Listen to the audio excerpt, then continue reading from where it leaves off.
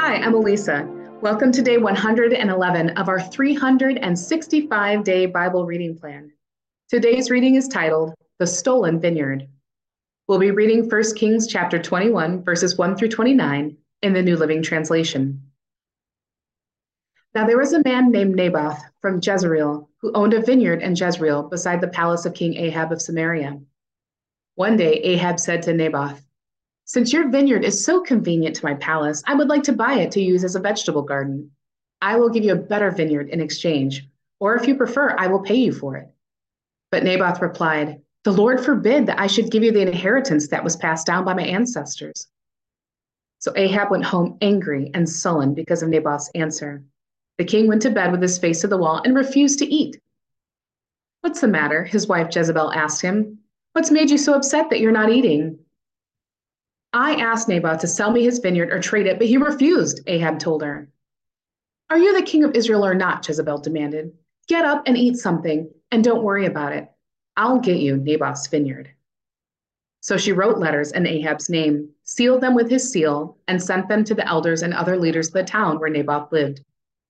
In her letter, she commanded, "Call the citizens together for a time of fasting and give Naboth a place of honor. And then seat two scoundrels across from him who will accuse him of cursing God and the king. Then take him out and stone him to death." So the elders and other town leaders followed the instructions Jezebel had written in the letters. They called for a fast and put Naboth at a prominent place before the people. Then the two scoundrels came and sat down across from him, and they accused Naboth before all the people, saying, "He cursed God and the king." So he was dragged outside the town and stoned to death. The town leaders then sent word to Jezebel, "Naboth has been stoned to death." When Jezebel heard the news, she said to Ahab, "You know the vineyard Naboth wouldn't sell you? Well, you can have it now. He's dead." So Ahab immediately went down to the vineyard of Naboth to claim it.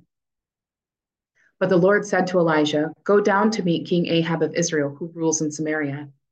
He will be at Naboth's vineyard in Jezreel, claiming it for himself.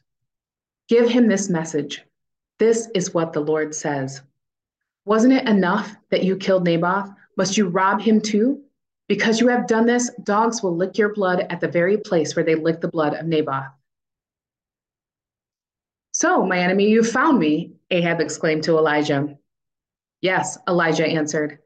"I have come because you have sold yourself to what is evil in the Lord's sight. So now the Lord says, I will bring disaster on you and consume you.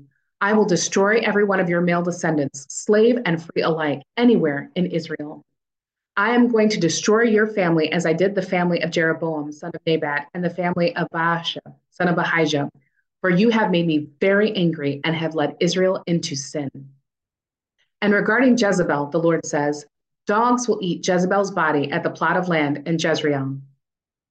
The members of Ahab's family who die in the city will be eaten by dogs, and those who die in the field will be eaten by vultures.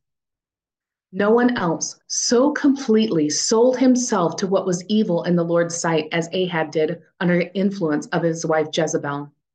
His worst outrage was worshiping idols, just as the Amorites had done, the people whom the Lord had driven out from the land ahead of the Israelites.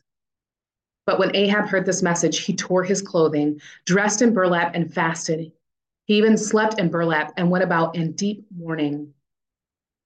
Then another message from the Lord came to Elijah. Do you see how Ahab has humbled himself before me? Because he has done this, I will not do what I promised during his lifetime. It will happen to his sons. I will destroy his dynasty. Thanks for joining us for today's reading.